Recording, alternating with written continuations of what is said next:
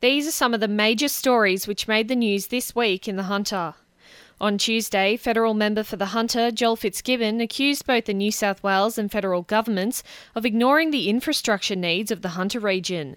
Speaking in Parliament on Monday, the Hunter MP highlighted the Glendale Interchange, the Singleton Bypass, the Muswellbrook Bypass and the proposed Cessnock Ring Road as four key projects in need of support. Joel Fitzgibbon said the common theme as to why the projects have been placed on the back burner is the current state and federal governments. We have the coalition in power in both New South Wales and in Canberra, and all the time that has been the case. These important projects have simply stalled. We were well advanced in the planning of the Muswellbrook and Singleton bypasses. The Glendale Interchange, of course, is partly built, but in the last 5 years the money has simply dried up. On Wednesday, AGL announced a $200 million upgrade for Muswellbrook's Bayswater Power Station, which will supply power to around 100,000 Hunter homes. 90 jobs are expected to be created during construction. It comes as a solution to the 1,000 megawatt energy shortfall expected to hit after the closure of the Liddell plant. AGL Macquarie General Manager Kate Coates said the project will see modern, energy-efficient turbines installed to reduce emissions. This work, which incorporates modern turbine design, will improve the power station's efficiency and will provide that extra energy with no extra consumption of coal and no extra emissions into the atmosphere. This project will ensure Bayswater's upgraded units will be optimal by 2022 and will be ready to power on until the closure of the station in 2035. Police confirmed Thursday's shooting incident at a home in Chisholm was bikie gang related. They say it's clear a dispute erupted between the Nomads based at Islington and the Finks at Muswellbrook, which provided motivation for the shelling of multiple rounds into a house on Dusk Data Street on Thursday morning. As a result, police launched Strikeforce Darnay to investigate the behaviour of outlaw bikie gangs in the Greater Hunter region. Since January this year, there's been 6 related public place shootings, 2 attacks with Molotov cocktails and a number of acts of violence in public. Detective Superintendent Wayne Humphrey said the community shouldn't become frightened. It is a targeted attack. We believe there is no danger to community in terms of randomness of attacks. This is a targeted attack between 2 groups who are undertaking this criminality. Now, they have a misguided code of silence, and we've got to try and break that down. I'm always going to be concerned that someone innocent might be injured or worse, and that's why it's essential that we break this code of silence down and bring this type of behaviour to an end. Police say a man arrested at Belmont North on Thursday was wanted over a month-long crime spree across Newcastle and Lake Macquarie.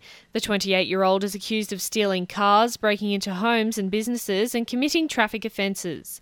It's alleged he broke into a news agency at Belmont early on Thursday morning, but managed to flee in a Toyota RAV4. Senior Constable Sue Thompson said he was eventually rounded up with the help of police helicopters and the dog squad. Police located the car a short time later in nearby Golding Avenue at Belmont North, and police conducted a search and a man was eventually arrested following a short foot pursuit. The 28-year-old man was taken to Belmont Police Station where he was charged with 45 offences. Construction of the new building was complete and clinical staff moved in to the newly upgraded Singleton Hospital.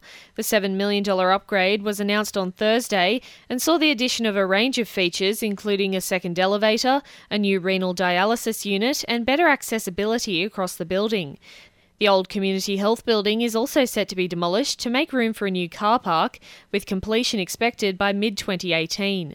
Upper Hunter MP Michael Johnson says it's about ensuring quality healthcare close to home for Singleton residents. It's about increasing the capacity and the services that are able to be offered to people in Singleton, and it does save them from travelling further afield to receive medical care. And in sport this week, after coming home from the Winter Olympics in Pyeongchang, Newcastle figure skater Kaylani Crane set her sights on Beijing 2022 and beyond. The 19-year-old told Channel 7 on Tuesday she was excited to qualify at all and finished 17th overall with a season-best score at the Games. It was really exciting for me. I mean, to be here was one thing, but to put out 2 solid performances is crazy. I'm so happy. On Wednesday, it was revealed the Newcastle Knights playing strip for 2018 is valued at a total worth of $5.7 million. It's the most expensive playing strip the club has ever seen after they sold every available advertising space on the team's kit. It's proving the Knights are a powerful driving force in the town after already exceeding last year's membership total before the season has even begun. And Jet skipper Nigel Bogard said on Thursday he's desperate to be given the all-clear to play in this weekend's top 2 clash against Sydney FC. The defender has been out with a troublesome knee, but says he's ready to go should he be given the call. I really want to play. It's a game I've been looking forward to for a number of weeks now against Sydney at home. A special round for us with RAF round, and really want to be out on the park. But coach Ernie Merrick remained coy on the skipper's chances. Well, he was on restricted training today, and I have to say he did really well, but I'm going to wait till Friday. I need to know that he's 100%, so it's still 50-50 whether he plays or not.